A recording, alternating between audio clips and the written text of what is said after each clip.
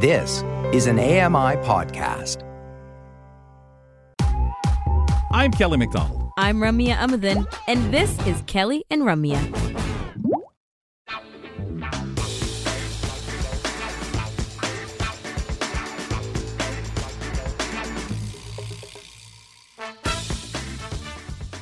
Welcome back to the program, ladies and gentlemen. Ramya Muth and Kelly McDonald, hosts of Kelly and Company, here weekdays from 2 to 4 p.m. Eastern Time.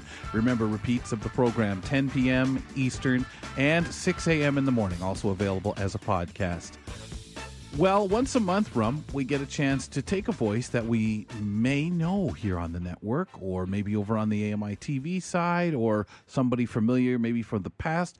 Today, we've got a very ever-present voice that people who listen to AMI audio will definitely know.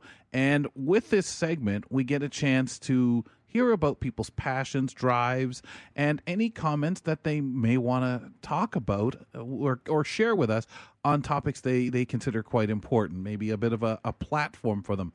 Mark Aflalo, a man who has many hats when dealing with the gang over here at AMI Audio and many other facets of AMI. Mark, welcome to the show. Thank you. My pleasure. I'm so happy to be here. Okay, so let's get into it, since I'm supposed to be making a bet come true here. Now, You are known to be the nicer brother of the Aflalo brothers. That's again, well, that's what I've been explaining to Paul, just so that he understands the placing and everything like that. Also, we have to give shout outs to the fact that the Neutral Zone yesterday finished its second video podcast. You are handling a lot of the podcast video stuff going out there. I guess one would say you are handling all of it for us. How is this new endeavor for AMI Audio going? I think it's going quite well. Typical hiccups here and there, depending on, the situation. Neutral Zone is a unique one because we record it on a Monday afternoon and it airs the next day. So imagine the stuff that has to happen before it actually gets to air on time. So we've got the audio version and we've got the YouTube version. Every week we're learning new things as we go. But overall, I think the experience has been quite good. I know Brock and Cam and Josh, they've been having quite a good time, and they're quite impressed with the result the next day. Overall, I think it's great. I think it's giving a new dimension to the podcast. It's giving people an opportunity to discover them in a way they wouldn't have before. That's what we're learning kind of over the years and over the use of YouTube and the analytics. We're seeing that people are really discovering a lot of new content on YouTube. It's not just the traditional podcast platforms. It's social media that people are discovering things through. And YouTube is just one of these places where it allows people, with limited vision, with low vision, to add some more dimension to the audience and the people that they have grown to love. You guys are a perfect example of that. People putting a picture to the audio is just a whole new dimension, and it gives people another way to discover what you guys are doing. Does it add any trickiness? Obviously, we're talking time, but the fact that because the Neutral Zone it appears on AMI Audio, or has come from being from Connect for Life to AMI Audio to now AMI Audio and a video podcast, is there any rules or things that make it different than just somebody at home saying, I want to do a video podcast? Well, I mean, number one is we're striving for a certain level of quality. It's just not just, hey, turn on your webcam and let's go.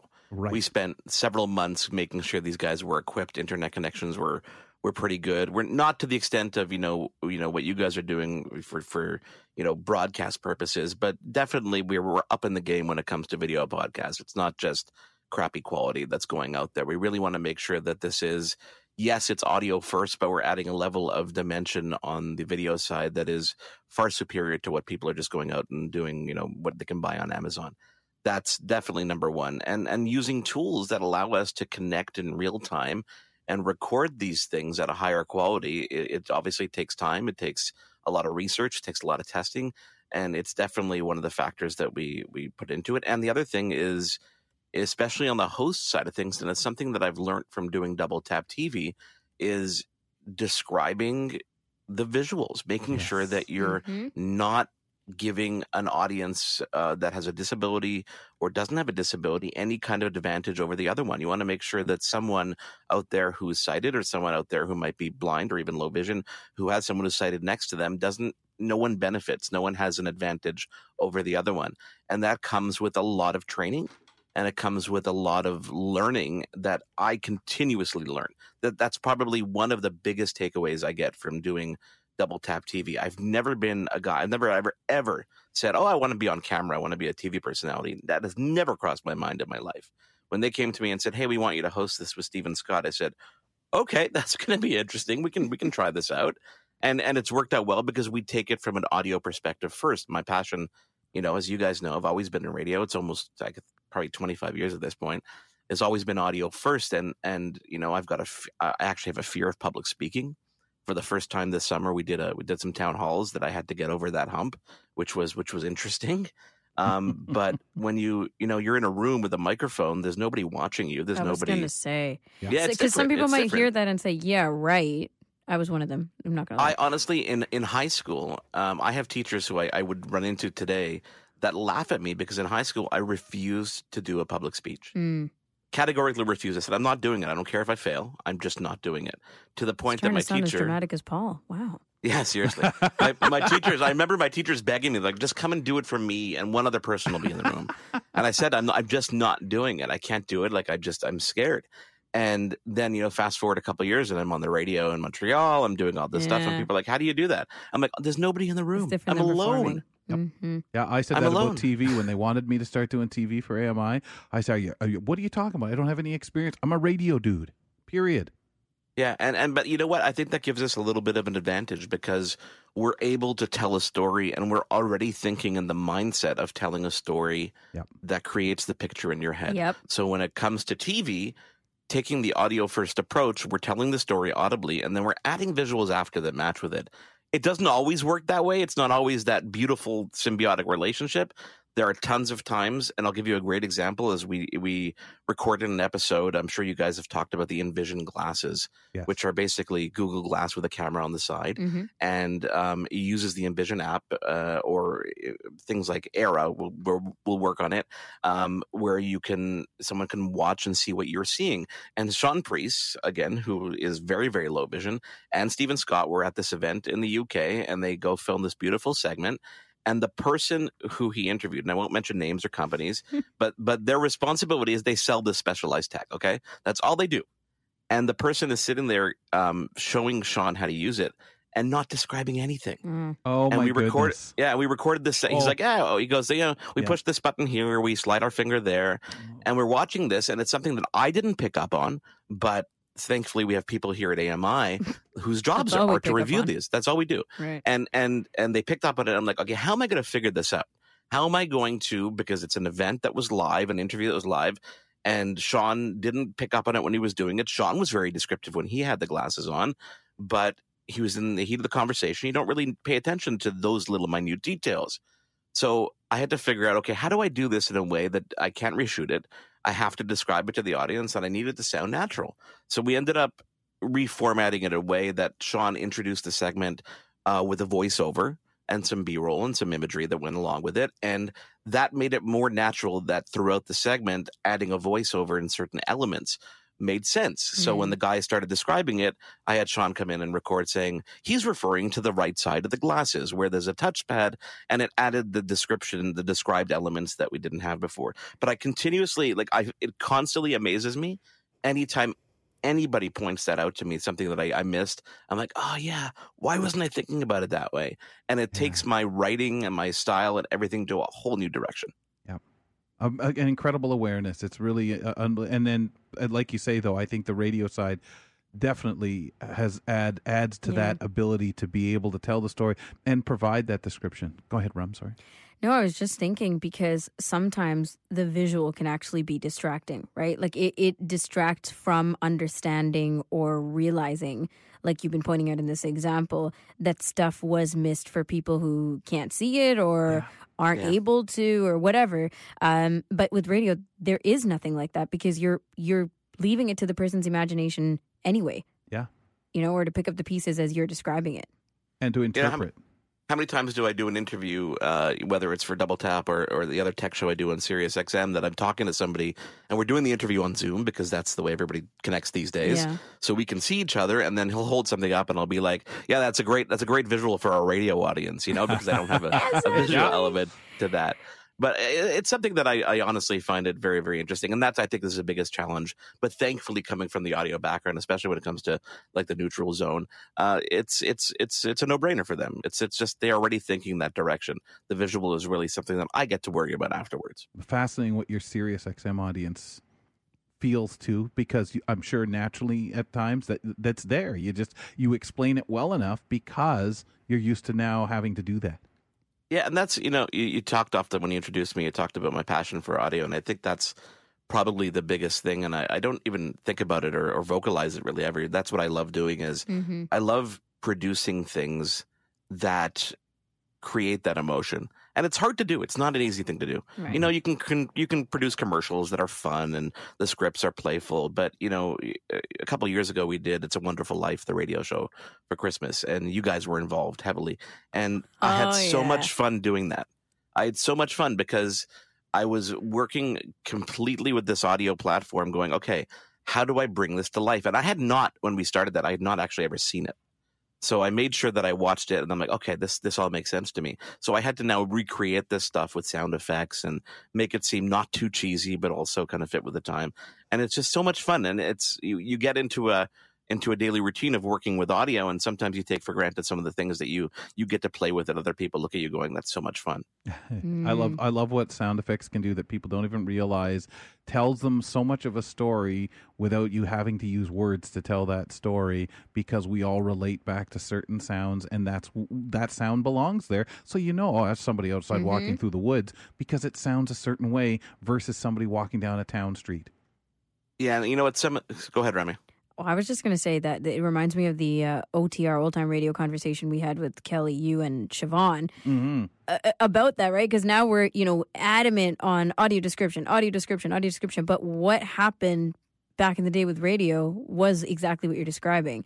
Sound effects and leave it up to the imagination. No one's telling you, I'm opening this door. But I'm crossing the street now, even though you can hear them step off the wooden sidewalk onto the gravel and back up onto the wooden sidewalk. I wonder what he's doing. It sounds like a hobby horse. Yeah, no, it's an interesting landscape out there, and it's one of the other things I find in doing Double Tap and just constantly working with AMI is that I've become an advocate for it. Like, I watch TV shows, I'm like, why didn't they didn't have to say it like that. They could have said it differently so that someone else could have figured that out.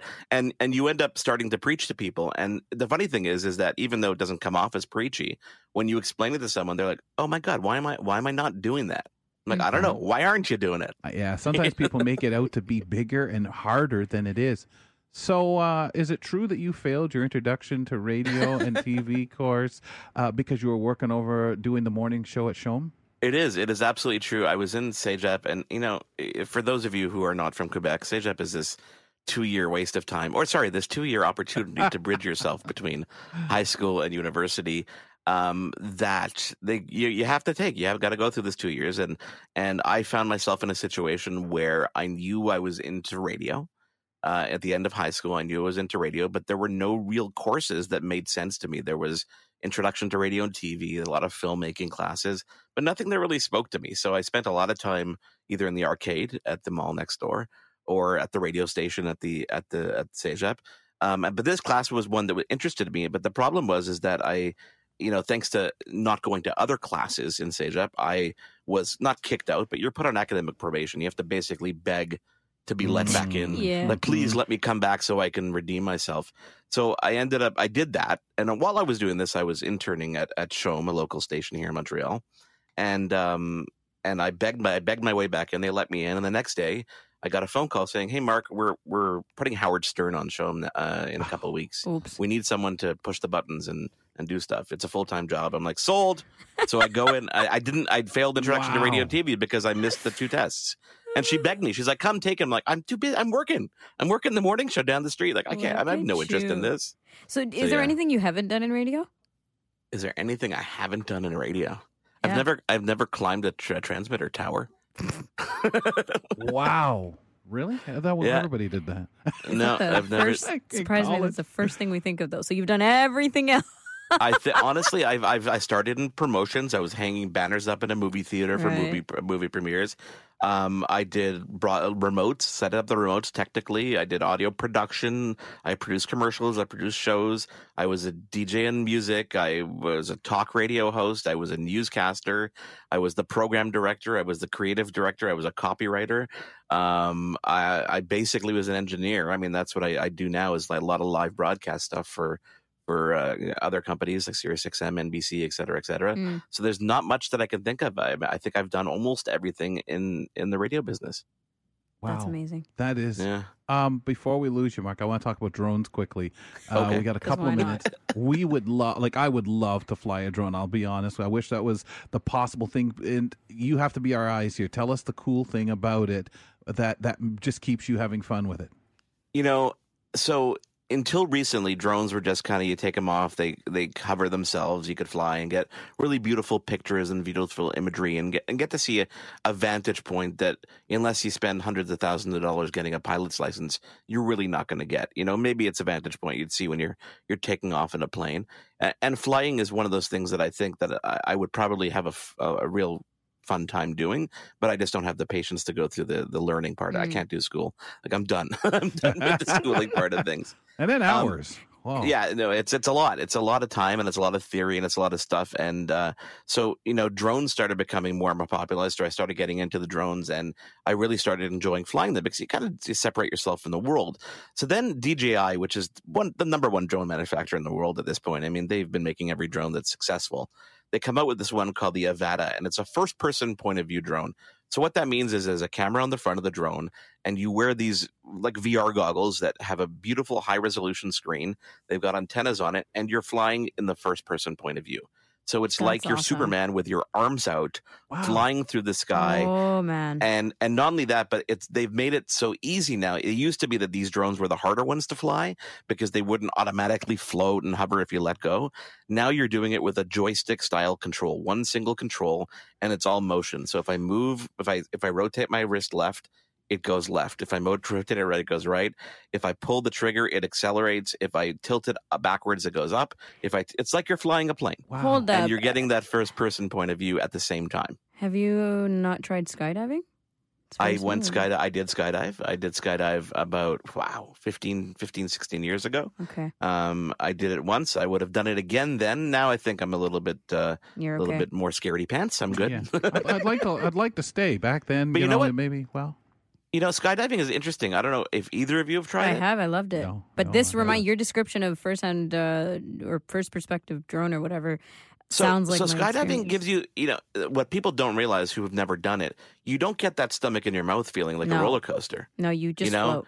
You're floating there, and then when the parachute comes out, then you realize, because you're getting closer to the ground, that you're getting closer to the ground. Yeah. Yeah. I would imagine. With the drone, it's a little bit different because you can free fall and you can give yourself that effect, but you're also then flying. So you can take off, you can go up, you can go through trees, and because between you and I, because I didn't pay for this drone, they sent it to me to play with.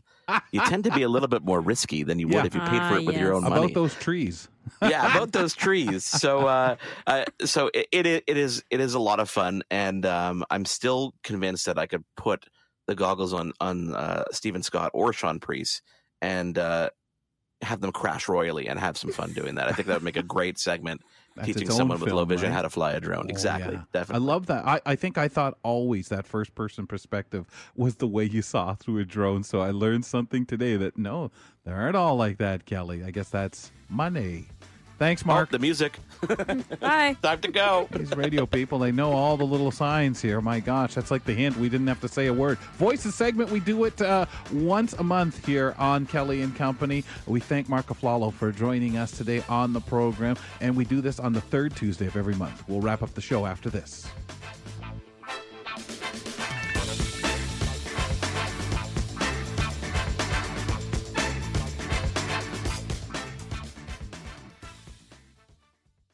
Hi, I'm Red Sail, inviting you to download the latest episode of My Life in Books, where internationally acclaimed authors discuss their lives, their work, and 3 books that have resonated with them. That's My Life in Books, available wherever you get your AMI podcasts.